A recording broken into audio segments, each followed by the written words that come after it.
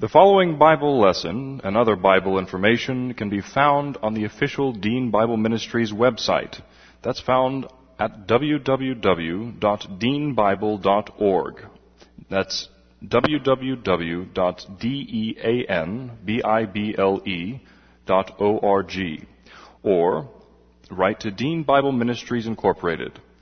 That's at address 5868 Westheimer, Westheimer, number 461, Houston, Texas 77057. Dr. Dean is the pastor of West Houston Bible Church. And now, here's Dr. Dean with the Bible lesson. Okay, this is Tuesday night, so we're studying Genesis. And since we're studying Genesis, we ought to have a creation update. Once upon a time in the kingdom of heaven, God was missing for 6 days. Eventually, Michael the archangel found him resting on the seventh day. He inquired and said, "God, where have you been?" God sighed a deep sigh of satisfaction and proudly pointed through the clouds and saying, "Look, Michael, see what I made?" Archangel Michael looked puzzled and said, "What is it?" "It's a planet," replied God. "And I've put life on it. I'm going to call it Earth, and it's going to be a great place of balance." "Balance?" inquired Michael, still confused. God explained, pointing to different parts of the earth. "For example, Northern Europe will be a place of great opportunity and wealth, but cold and harsh, while Southern Europe will be poor, but sunny and pleasant. I've made some lands abundant in water, and other lands parched deserts. This one will be extremely hot, and while this one will be very cold and covered in ice." Well, the archangel was impressed by God's work and then pointed to a landmass and said, "What's that?" "Ah," said God, "that's Texas. The most glorious place on earth. There are beautiful beaches, streams, hills, and forests. The people from Texas are going to be handsome, modest, intelligent, and humorous. And they're going to be found traveling the world. They will be extremely sociable, hardworking, and high-achieving. And they will be known throughout the world as diplomats and carriers of peace." Michael gasped in wonder and admiration and then proclaimed, "What about balance, God? You said there would be balance." God wisely replied, "Wait till you see the idiots I put in Austin."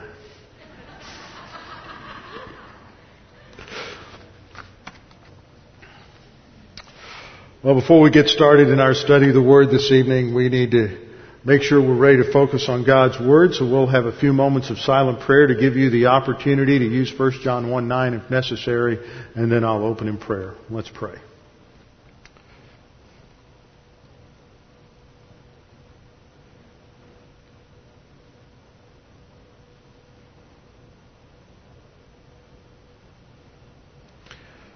Father, we're indeed grateful for another day that you have given us and the opportunity to study your word and to grow and mature, opportunity to see you work in our lives, and an opportunity to come to a better understanding of your grace and your goodness.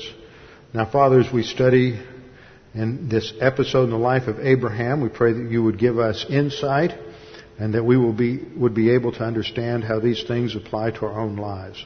That we would be challenged in the way we think and how we relate to people, and that we can come to a greater appreciation of your integrity, your righteousness, your justice. We pray this in Christ's name. Amen. Genesis chapter 18. Genesis chapter 18. Now, it's been a couple of weeks since we last visited Genesis, so we need to make sure we have a little review. Actually, in Genesis 18, we have a beginning of an episode that extends through chapter 19. And this all relates to what God is doing in bringing judgment upon Sodom, Gomorrah, and the cities of the plains. In one sense, the first 15 verses serve as a prologue or an introduction. They set up the situation prior to the judgment. You have two stages: the visitation with Abraham of three personages, three individuals. And in that visit, we discover that one of them is the Lord God.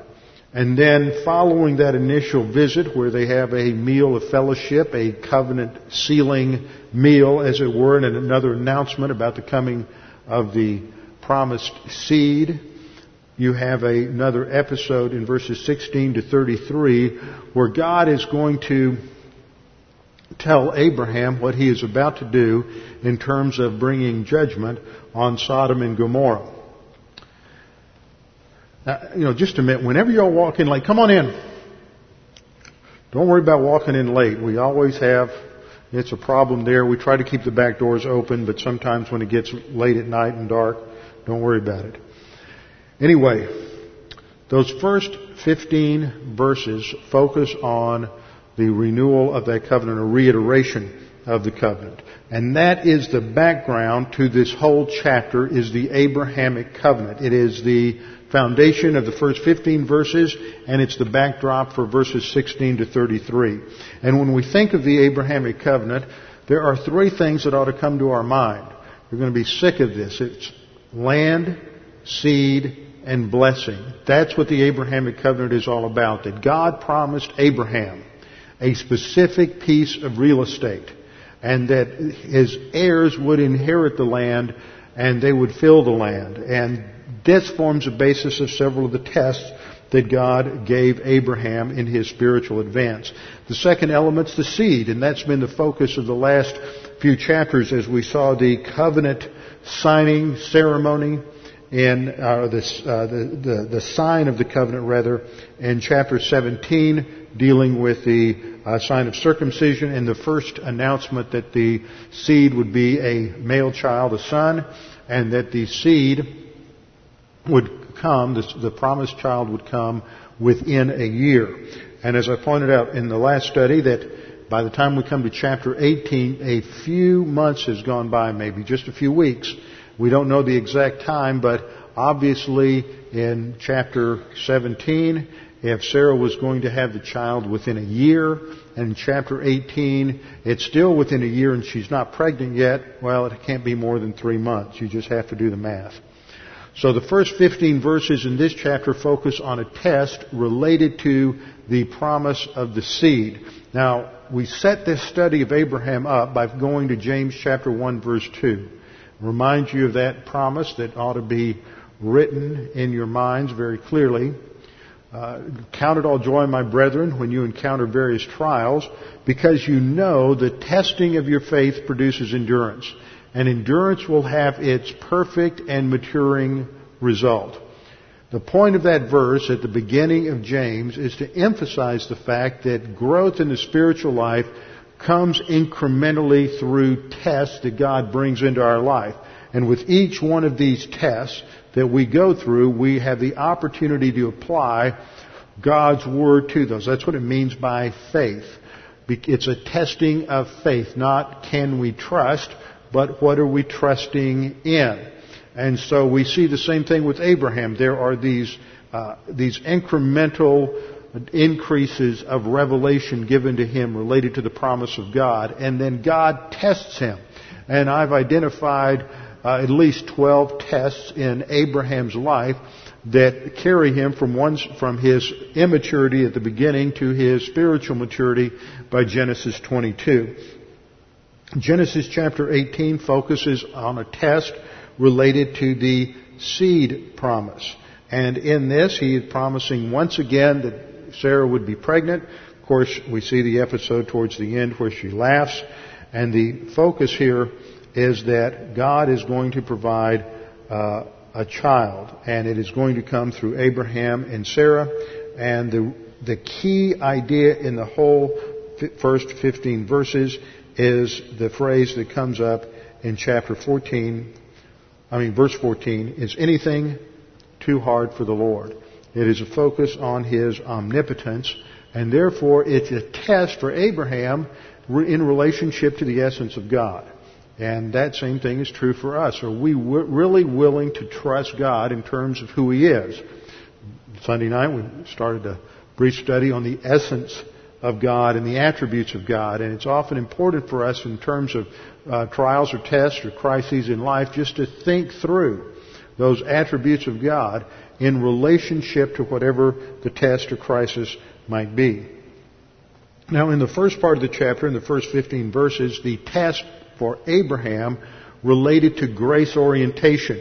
Here he has 3 visitors that show up, and they are unannounced, and they appear to him while he is resting in the hot afternoon sun. And when he sees these visitors come, he responds in grace orientation. He doesn't know who they are. He may have some inkling that it may be God, or one of them may be God, but he's not sure. But he responds very graciously as a host. He invites them to come in to sit down, to rest. He brings them water. He goes in and tells Sarah to make bread, and she makes an enormous amount of bread, as we saw last time, using 3 seahs of flour, which is enough to make bread for all of us in this room. He then goes out and he has a calf butchered. We would assume that he would use his servants to do most of the work, but he has the calf killed, butchered, and he prepares the meal, and then the meal is cooked. So all of this takes a certain amount of time. And then he sits down with his 3 visitors, and he eats the meal, and they enjoy the meal. And the meal is a picture in Scripture of fellowship. And we see this imagery all the way through the Scripture, beginning in Genesis and going all the way to Revelation. That well-known verse in Revelation 3:20, that is not a salvation verse, says, "Behold, I stand at the door and knock. If anyone hears my voice, let him invite me in, and I will come in and dine with him." And that's that picture of fellowship, not salvation. And from Genesis to Revelation, though, the emphasis or the picture of eating is a picture of intimate fellowship. And often covenants are sort of sealed with a meal, where the covenant partners will sit down and enjoy a meal together, and it marks a celebration of the signing of a covenant. Now, we also looked at the fact that this teaches the importance of hospitality as a manifestation of grace orientation. And we saw that in the New Testament this is specifically expected of pastors, but it's also expected of all believers according to 1 Peter chapter 4 verse 9. We should be hospitable to those who are believers and are traveling through, specifically missionaries or speakers or others, opening our home if we can, taking them out to dinner, getting that opportunity to get to know them. And one of the great things that some of you miss out on is, and so I know some of you can't do this, but to have someone, when we invite speakers here, to invite them to stay in your home, gives you a great opportunity to get to know some of these men. And those of you who've experienced that realize what a wonderful blessing that is. And it's all just a manifestation of grace orientation. Well, as we come to the conclusion of the passage that we studied last time, God announces that by this time next year, the child will be born.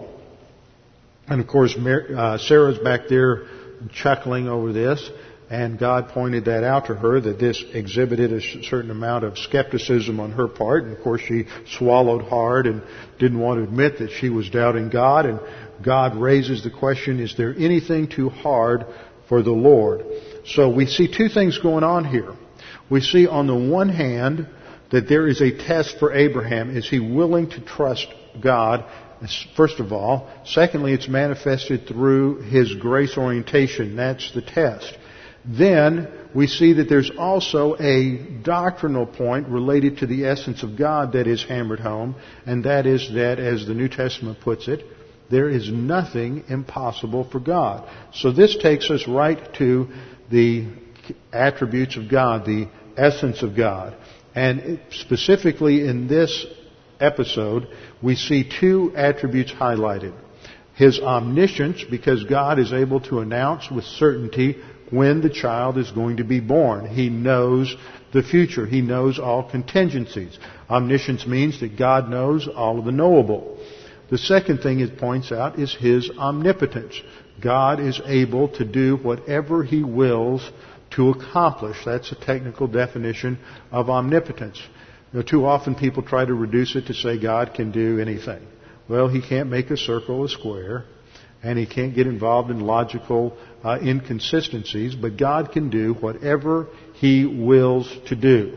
There is nothing too hard for the Lord. There is nothing impossible for the Lord within the order of creation, for he has created all things, included all physical laws, all biological laws.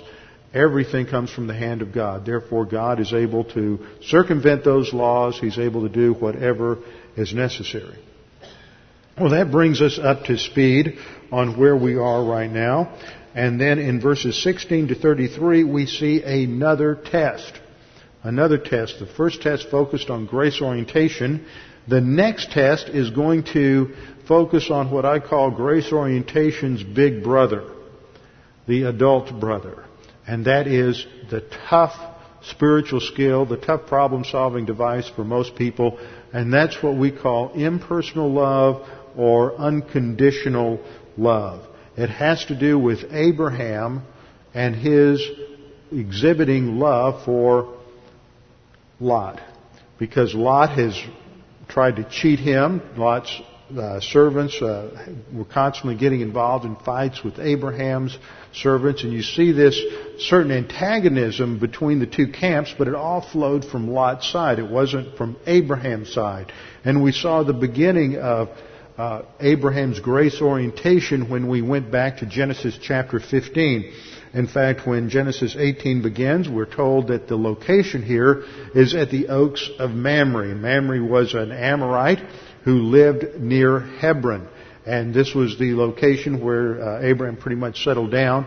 And the first time we see him go to Mamre and establish an altar there is right after the episode in Genesis 15 when Lot's servants and herdsmen were getting involved in fights and arguments with Abraham, and Lot was taking advantage of Abraham. And when Abraham offered him his choice of the land, Lot took the very best, or what appeared to be the very best, because he lacked any doctrinal orientation. He couldn't see the doctrinal problems, the moral problems, the spiritual problems of the cities in the valley because he lacked that doctrinal perspective. So he chose on the basis of surface appearance.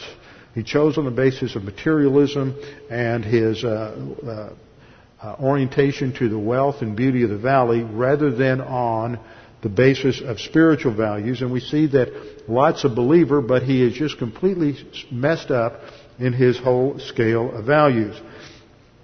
So that's the last time we saw Lot. We haven't heard anything about him up to this point, but he is the real issue here in the test in verses 16 to 33, because he has now taken up residence in Sodom, and God is about to completely destroy Sodom, and in the process he's going to disclose this to Abraham, and it is that disclosure that gives Abraham a test. Well, am I going to say something? Am I going to intercede for Lot? Am I going to act as his advocate before God? Or am I just going to let God go down there and judge and destroy everybody, including Lot? You know, he's no good. He's rotten. He betrayed me.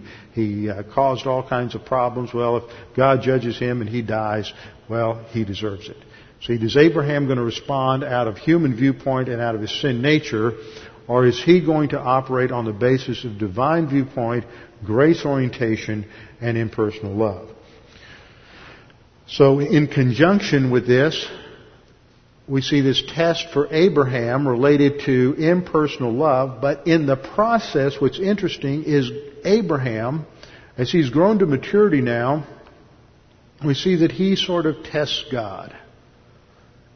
God sets up a test for Abraham, but in the midst of this test for Abraham, Abraham is going to test God. And the test that he has for God, once he learns of this judgment, has to do with understanding how God's justice and righteousness work together. And the basic question that Abraham is asking that underlies all of this dialogue is the question, is God trustworthy with regard to carrying out His justice in human history? Can I really trust God to do the right thing? When there are problems, issues in life, there's suffering, there's the existence of evil, can I trust God to resolve the evil and to execute justice? That even though I may not see it, even though I may not participate in it, even though it may not happen for years or maybe not until a future judgment, can I trust God to resolve the issue? This is a burning question for many folks. Many of us have gone through circumstances and situations where we want to question God's justice. Is this really fair? Has God done things the right way here? And then we see things happening in the world, and if you've been a believer for long and you really understand the Word, then this may not be an issue for you. I know that in my life I've been a believer since I was 6 years old. And I've been studying the Word and involved under solid Bible teaching almost my whole Christian life. And so this really has never been something that bothers me. But I know that at times when I'm witnessing to unbelievers, they really have a problem with this. And so this is something that as believers we need to, in some ways, help them understand. How do you handle the injustice that's in the world? How do you handle the suffering that's in the world? How do you handle the suffering that occurs to people who appear to be innocent? They don't seem to deserve what has happened to them, and they'll pick out cases like what happened in Florida recently with the young girl Jessica, who was sexually abused by that pervert and kept in a garbage can, and all the horrible things that happened to her. Or they'll focus on other elements of torture or horrible suffering that happens through criminals and perverts in this society.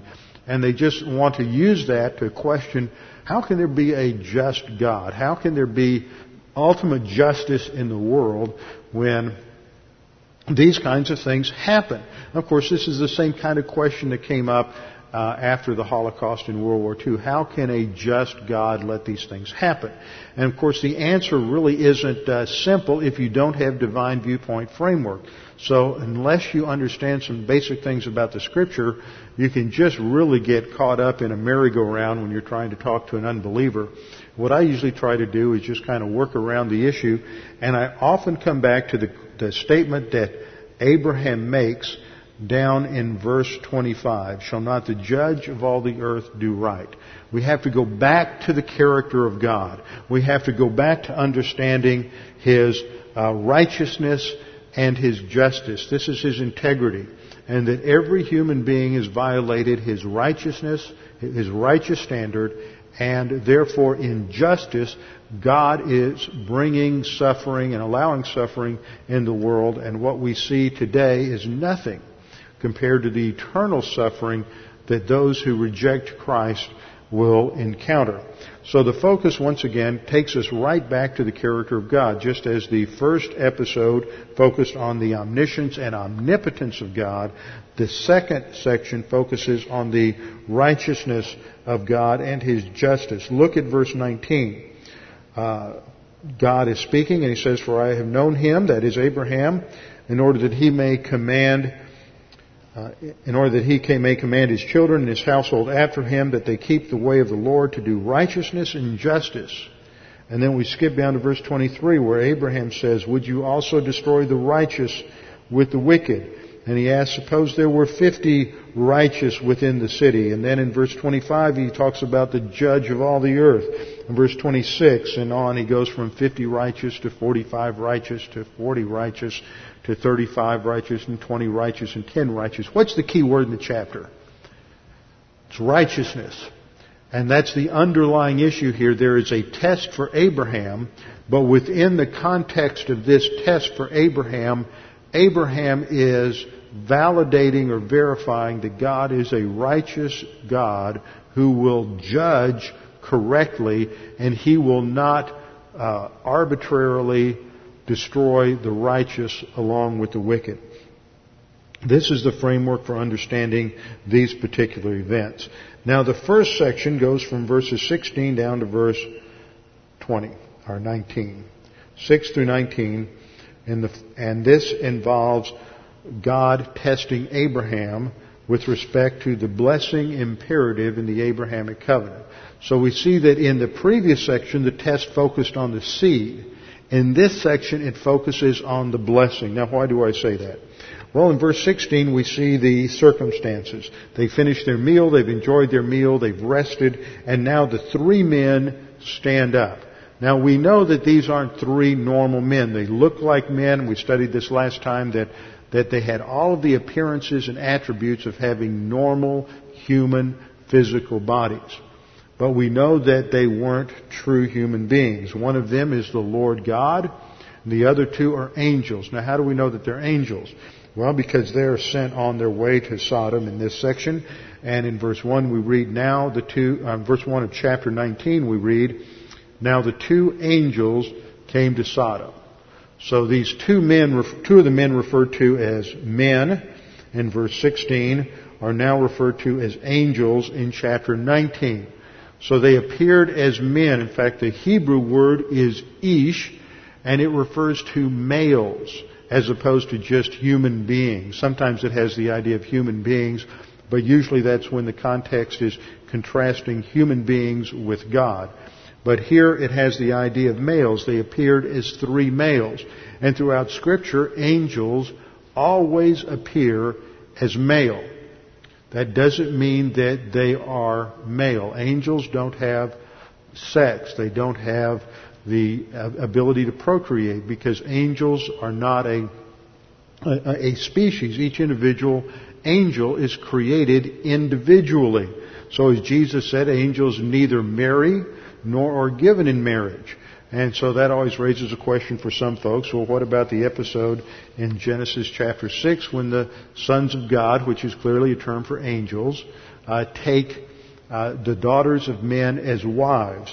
And I pointed out last time that apparently from the passage we're studying in chapter 18, angels who have immaterial bodies are able to transform them into material bodies that have all of the characteristics of human physical bodies. They're going to eat, they're going to drink, they're going to eliminate, they're going to rest, they're going to do all of these things. And so we infer from that they were able to have sexual procreation. And the result of that was sort of a hybrid race that came out in Genesis chapter 6. And that's made clear in Jude 1:6 and 1:7, which indicates that the sin, the sexual perversion in Sodom and Gomorrah is of the same kind of sin as the angels in Genesis chapter 6. Jude 1:6 said that the angels who did not keep their proper domain, that is their original place, their original shape, their original immaterial body, but left their own abode, He's reserved them in everlasting chains. And these angels, as Sodom and Gomorrah, verse 7 reads, but you've got to get the comparison right, the angels, just like Sodom and Gomorrah, having given themselves over to sexual immorality. So it's very clear from the New Testament that this was a sexual sin. Well, that's beyond the scope of this passage, but this is the passage that shows that angels could, at that particular time, take on human attributes, complete physical attributes, and so that's who the three men are. The Lord Jesus Christ, the pre-incarnate Lord Jesus Christ, and the two angels. And as they get up to leave, it's a dynamic situation. We see the three getting up and they're walking away, and Abraham is probably putting a few things away before he catches up with them. And as they're walking away, the Lord says in verse 17, and he's either talking to himself or he's just asking a rhetorical question of the two angels who are with him. And the Lord says, "Shall I hide from Abraham what I am doing?" Well, the implication is no, you shouldn't hide from Abraham what you are doing. You should tell Abraham what you are doing. And this information is going to provide a test for Abraham.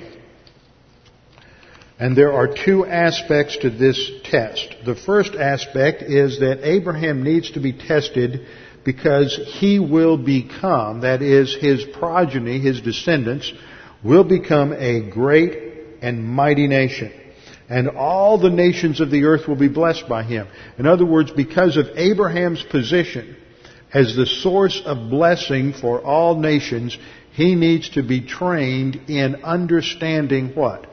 Righteousness and justice. He has to understand the integrity of God. Now, when we look at our chart on the essence of God, on the left side we have attributes related to God's being a personal God. He's the sovereign creator. He is righteousness, and righteousness is defined as the standard of His character, absolute perfection. He is justice. Justice is the application of that standard to His creatures. He is also truth. That involves integrity, that what He says is true, and the implication is He will fulfill what He says, and that's where we get the concept of faithfulness related to immutability. And then the fourth or fifth characteristic on that left column is love. And these work together. And that's what God is teaching Abraham in this episode. He's teaching him about love, and He's teaching him about God's righteousness and justice. Now, love really isn't mentioned here, is it?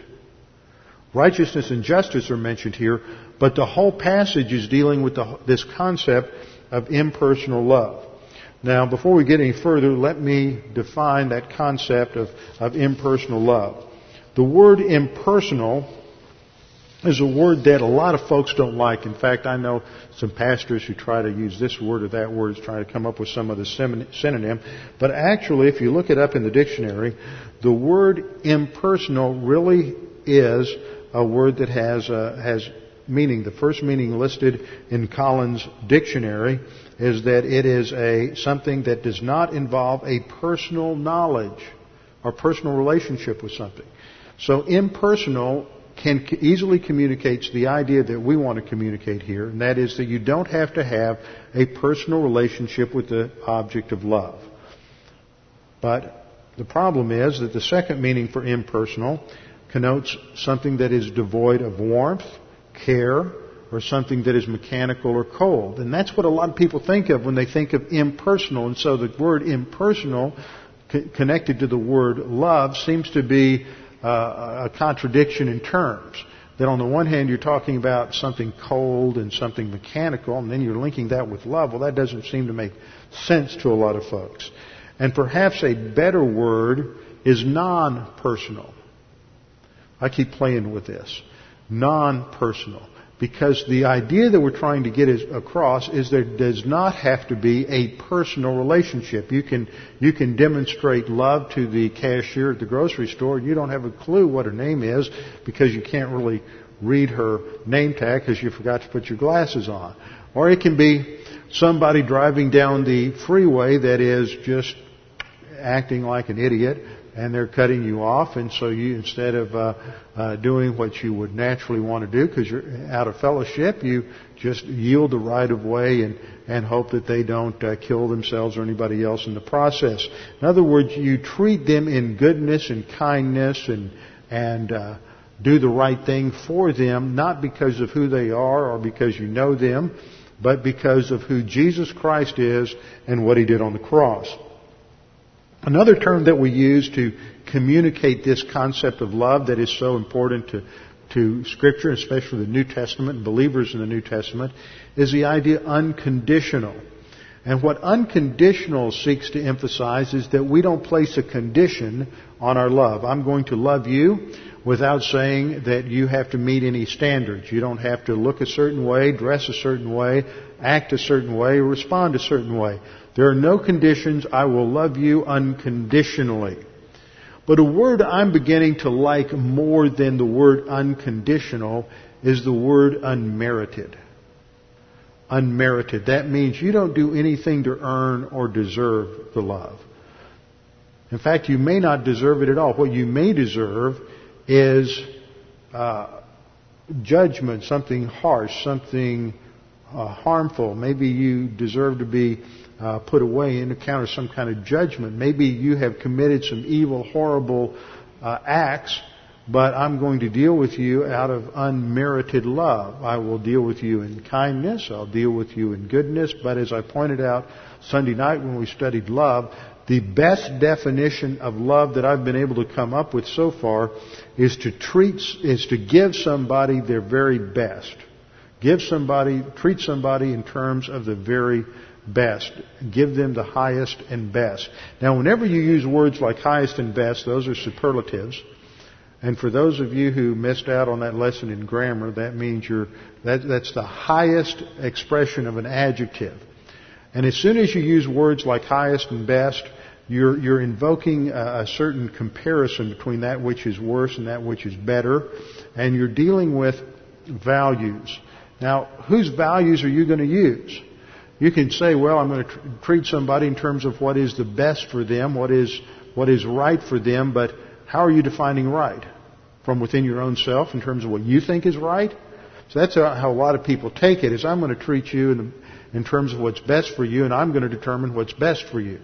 No, God determines what's best for you. Whenever you use those value-loaded terms that imply some sort of universal standard, that can only go to God. So the only way as a believer that you can truly love somebody is if you have an absolute standard that you're going to in order to treat that person in terms of what is best for them, not what makes you feel good, not what keeps you in your comfort zone, not what they deserve, but in terms of an absolute standard of revelation that God has given to us.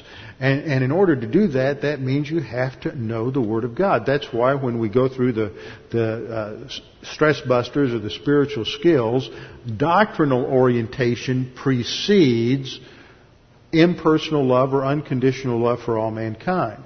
You have to have doctrinal content in your soul to provide that standard so that you can know what truly is objectively the best for someone, whether it is as a parent dealing with a child, whether it is as an adult child dealing with a parent.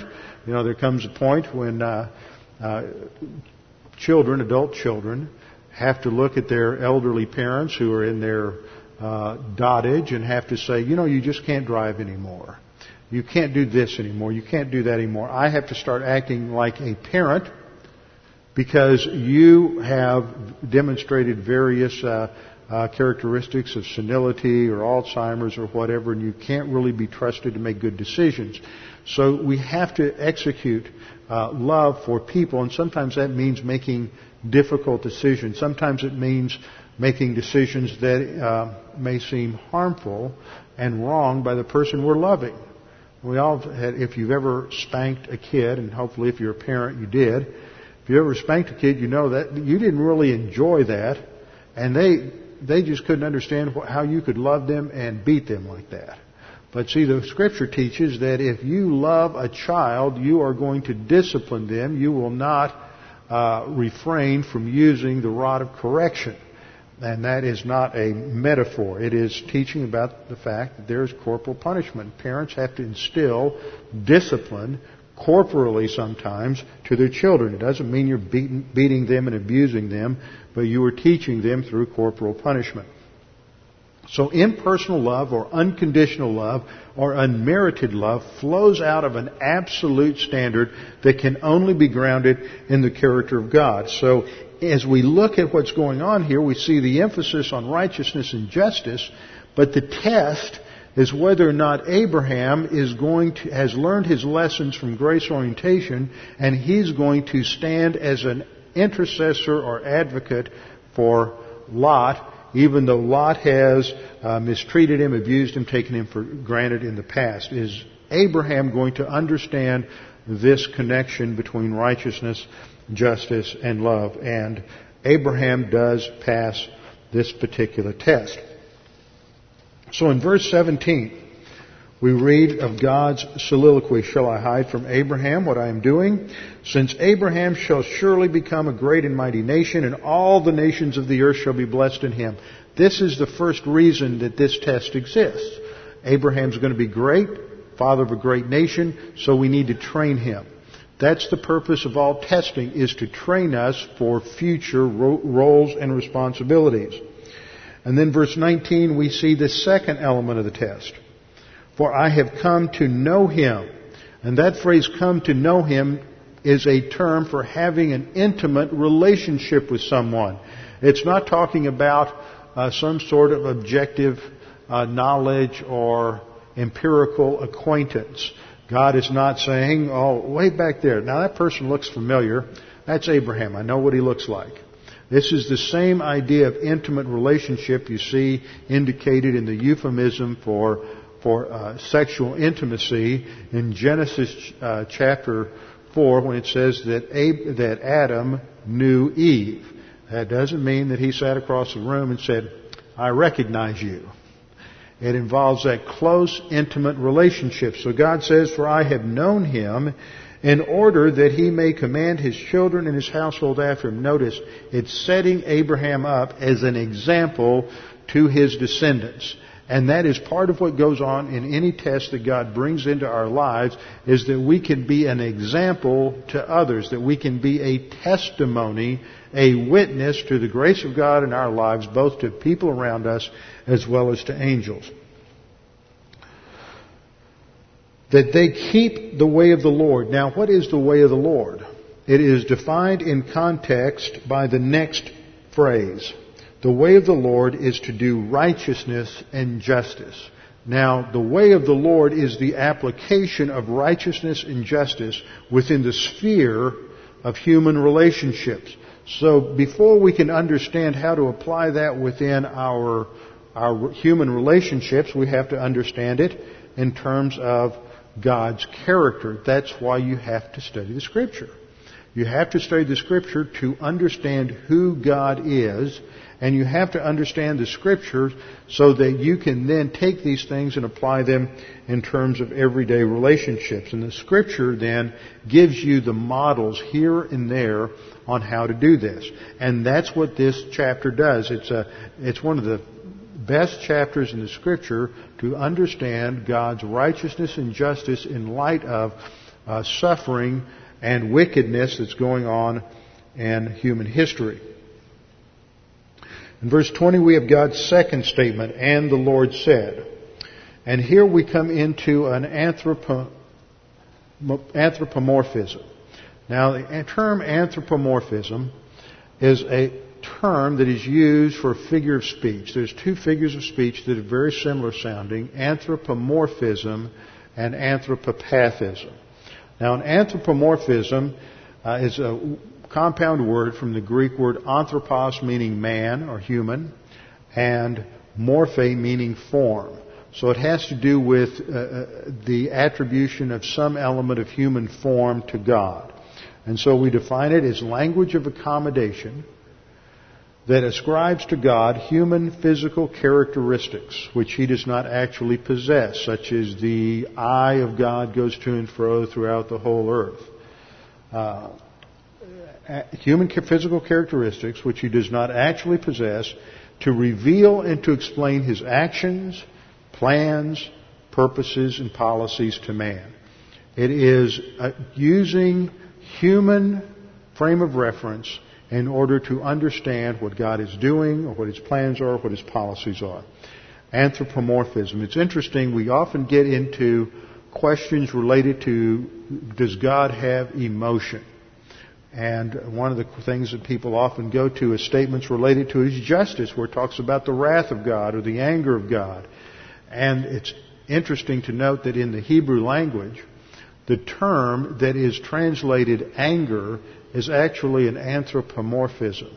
The Hebrew doesn't use the word anger. It uses the word, his nose turned red.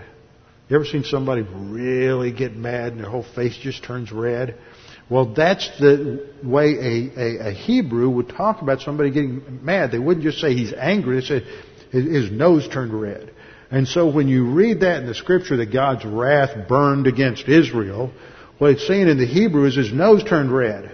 Well, God doesn't have a nose. You know, I remember talking with one guy one time, and they said, well, how can you say God doesn't have emotion? It says that He's angry. I said, yeah, but you got to have anthropopathisms. An anthropopathism is where we attribute a human emotion to God that He doesn't actually possess in order to communicate His actions, plans, policies. It's the same kind of thing, except it's dealing with the emotional realm. And I said, and he went right to that passage in Exodus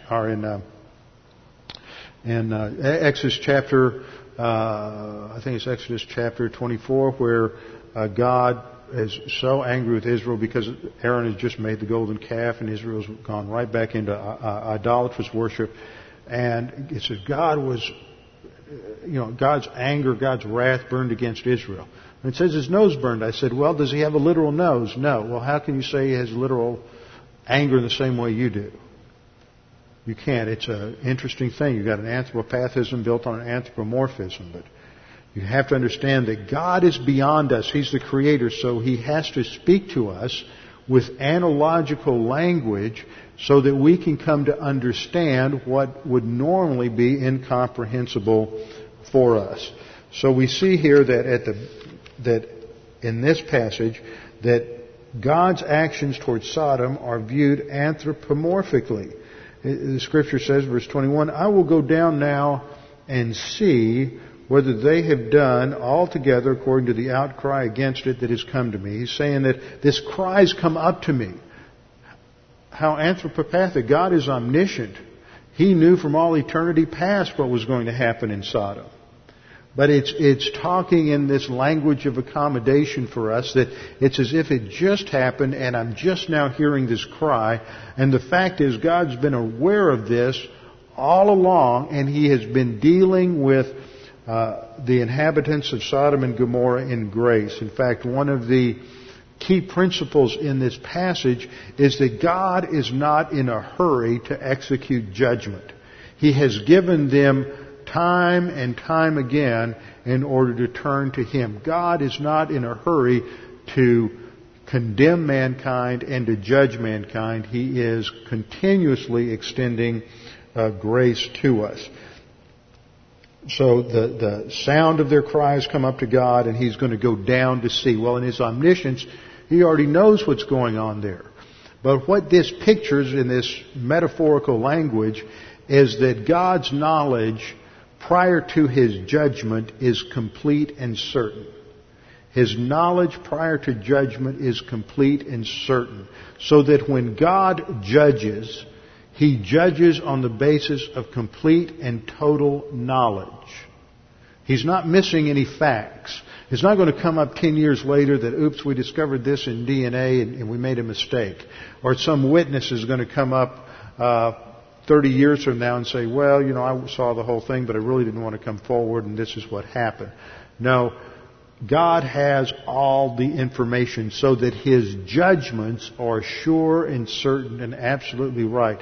They're consistent with the absolute standard of His righteousness. So God says in verse 21, I'm going to go down now and see what they have done altogether according to the outcry against it that has come to me, and if not, I will know. So the emphasis here goes to His omniscience, which means that His justice is sure and certain. And at that point, God doesn't go anywhere. Notice, the two men go with Him. They're angels. They are, the root word in the Hebrew is malach, which means messenger.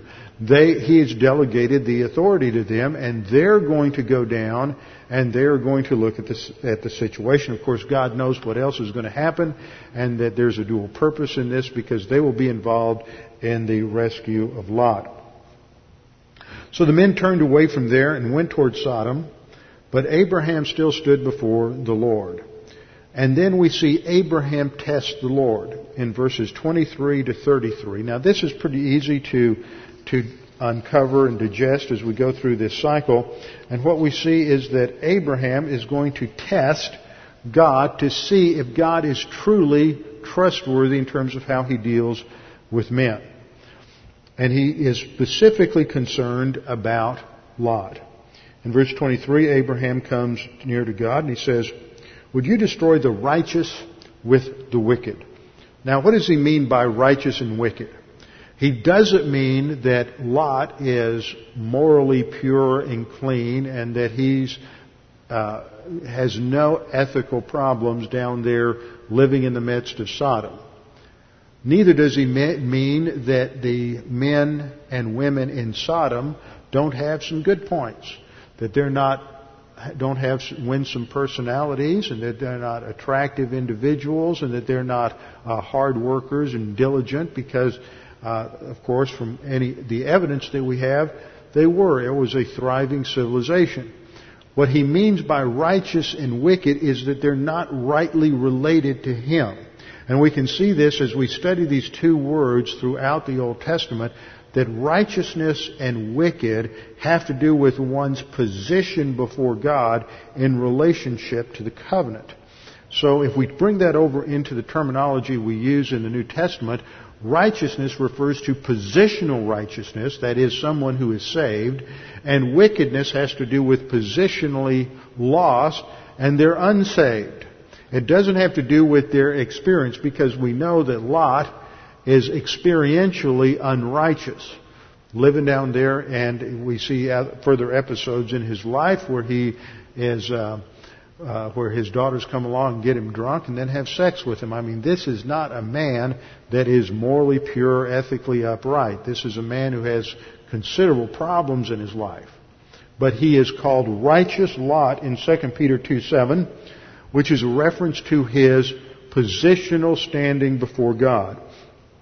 And so Abraham's question is, if there are 50 believers living down there in Sodom, were you going to wipe them out along with everybody else? He doesn't question God's right to wipe them out and destroy them. He uses a very vivid term for destroying them, slaying the righteous, just wiping them out, annihilating them.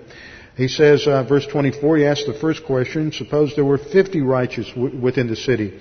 Would you also destroy the place and instead of sparing it if there were 50 there? Okay, God says, no, I would spare it if there were 50 there. And then Abraham asked that most important question stated at the end of verse 25, shall not the judge of all the earth do right? And the implication of the question is, yes, of course. Because God is the judge of all the earth, He will do that which is right. What Abraham is doing here is interceding for Lot in a unique way by asking a variety of questions. Now the thing that we ought to note here is this is a real sign of doctrinal boldness on the part of Abraham. He is able to do this because of the doctrine that's in his soul. And we look at some other prayers and examples of intercession down through Scripture, and we realize that there are various places where men of God, such as Moses, took a stand when God said, after the episode with the golden calf, God said, well, I'm just going to wipe out all the Jews. And Moses stood up and said, on the basis of the Abrahamic covenant, I don't think that's a good idea. I think you ought to let the people live. And you just wonder, where in the world does this individual get off challenging God to His face? It's because of the doctrine in his soul. And that's what Abraham is doing here. He is, as it were, presenting his case to God, his intercession, on the basis of doctrine. That's the same thing Moses does over in Exodus chapter 32 when he challenges God's decision to destroy the Jews. And what's interesting there is that when when Moses challenges God's decision, he does so on the basis of the Abrahamic covenant. He goes right back to the Abrahamic covenant and reminds God of His promise to Abraham that He's going to call out a nation through Abraham, and therefore he argues with God not to destroy the Jews in discipline at that particular time. And so Abraham is doing the same kind of thing here, where he goes through this cycle. He asks, well, if you won't destroy it, if there are 50 righteous men there, well, what about 40 righteous men in verse 29? Then in verse 30 he says, what about 30 righteous men? See, he's trying to find out where the breaking point is. And he goes down to 20 righteous men in verse 31, and then 10 righteous men in verse 32. And the point is that God says, I will not destroy it for the sake of 10. I won't destroy these wicked, deserving unbelievers at the expense of any believers that are there. God is going to deal graciously with believers, and He will bless by association the unbelievers that surround the believers.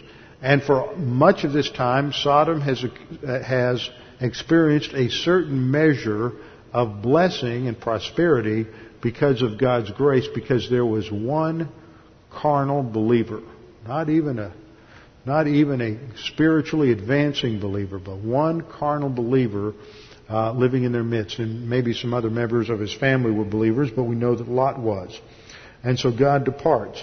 And what God is going to do in the execution of His judgment is, since He will not judge the Sodomites while there's believers there, He will remove the believers and then He will judge them. And in that, this is a type of the rapture. That before God will destroy the earth in the judgments of the tribulation, He first removes the church, and then He brings judgment. And so in verse 33 we see the conclusion that the Lord then went his way as soon as he had finished speaking with Abraham, and Abraham returned to his place. And immediately the scene shifts in verse 19 to look at how God brings judgment on Israel. Now this is a picture for us of intercession, of the doctrine of intercessory prayer. Now the first point, I just have 3 points on intercessory prayer, so don't worry as we're getting close to closing time. First point, intercession means to act as an advocate or a mediator between someone else and God. It means to act as a mediator, an advocate or a mediator between someone else and God. And we're to do that in prayer. Every believer is to pray for one another as well as to pray for the lost. Second point, intercession in prayer occurs when a believer petitions God on behalf of others. That's what intercessory prayer is. You can have different kinds of prayers. You can have prayers of thanksgiving, where you just focus on giving thanks to God. You can have confession prayers, where the main point of the prayer is simply to admit or acknowledge any sin to God. You can have prayers of petition, where all you're doing is praying for yourself, some aspect in your own life. But intercessory prayer is that aspect of prayer that focuses on petitioning God on behalf of others. And just a note, I don't know why this is. I've had a couple of questions about this recently. I don't know where it's coming from, but intercessory prayer is not a spiritual gift. Spiritual gifts are listed in 1 Corinthians chapter 11, Romans chapter 11, and Ephesians 4, 11 to 12. And intercessory prayer is not a spiritual gift. Point number 3. Intercession, though, is a function of grace orientation and impersonal love toward others. We're to pray for other people, even to pray for our enemies, pray for those who would harm us, pray for those who have it in for us.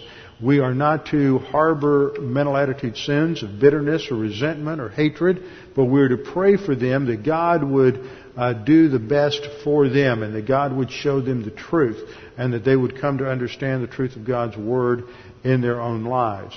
So we are to intercede for others, and it is not that intercessory prayer is not dependent on either that person's actions or their activities. Now, the key verse for this is found in James chapter 5.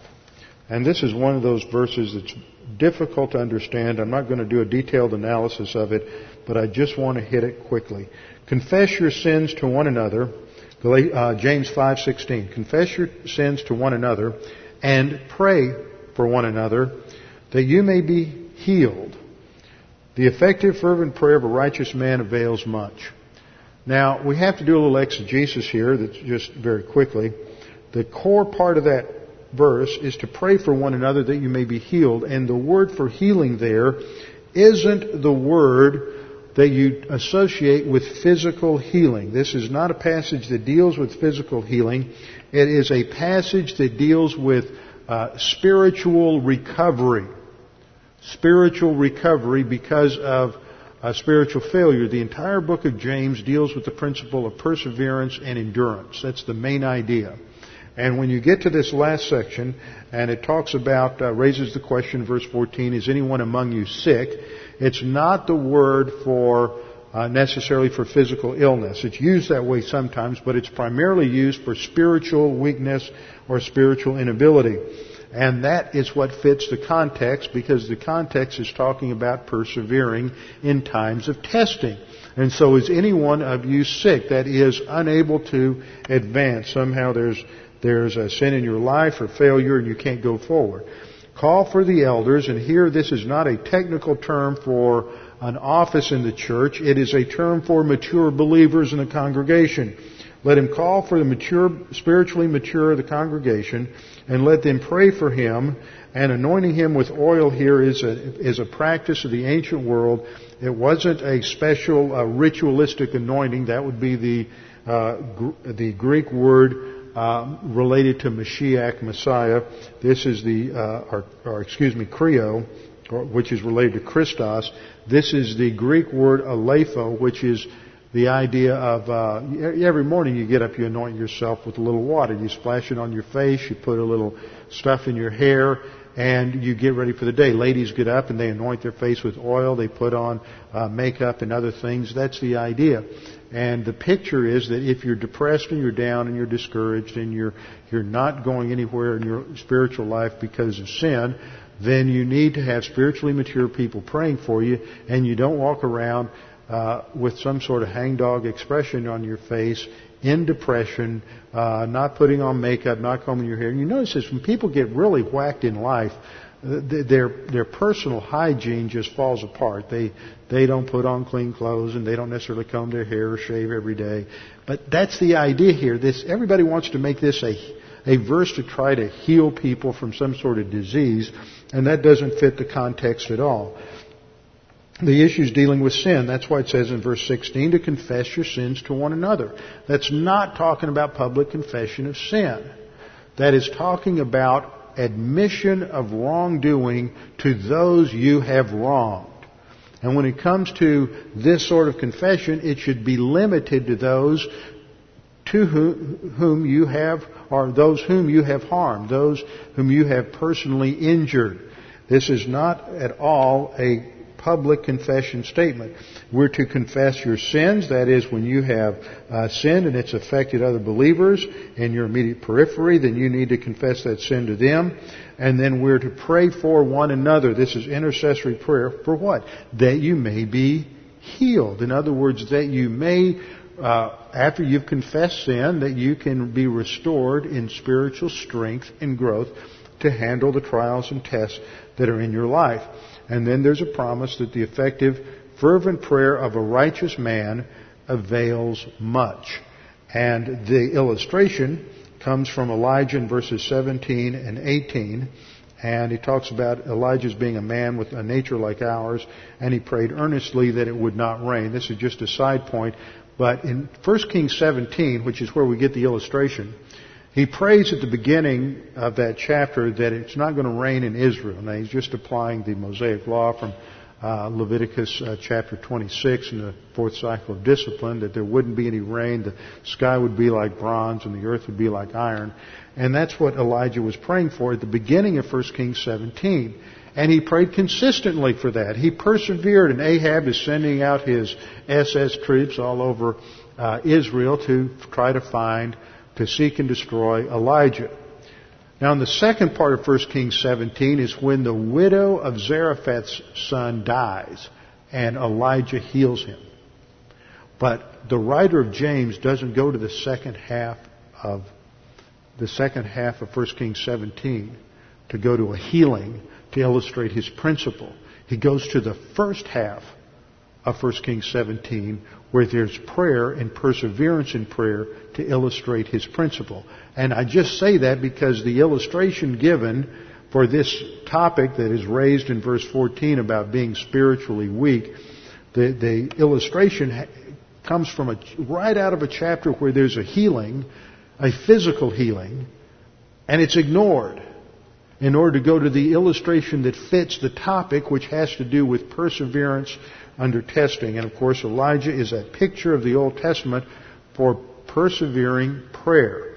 And part of persevering prayer is to pray for one another. Verse 16, that we can be healed, that is, advance in our spiritual growth. Now, Abraham's intercessory prayer wasn't a prayer for Lot's spiritual growth.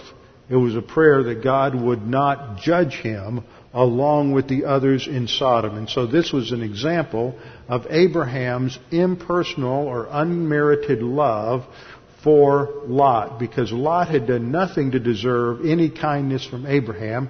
In fact, the way most people would think, he would have deserved whatever he would have gotten if he had stayed in Sodom. But on the basis of the maturity now in Abraham's soul and the doctrine in his soul, he intercedes for someone who has betrayed him, someone who has mistreated him, someone who has abused his hospitality and kindness. And this is the example that is set for us in terms of passing that test related to impersonal or non-personal love. We'll come back next time and take a look at what goes on in Sodom, the episode there, the deliverance of Lot, and then coming up either next time or the time after that, I want to take a subject study and do an analysis of the myths of homosexuality and how we are constantly being propagandized from the homosexual left with just a host of lies, and they're so pervasive, and they load up everybody, even the conservatives in the news media buy into these things. But we'll see some interesting facts related to the myths of homosexuality, and I think that's a good place to study it. Let's bow our heads and close in prayer. Father, thank you for this time to study your word this evening. We pray that you would challenge us with the things that we've studied, that we can learn to exercise unconditional, non-personal love towards those around us who don't deserve it, who've mistreated us, abused us, betrayed us, and that we can treat them in kindness and goodness, not because of who we are, but because of who you are and what Jesus Christ did for us on the cross. We pray this in Christ's name. Amen.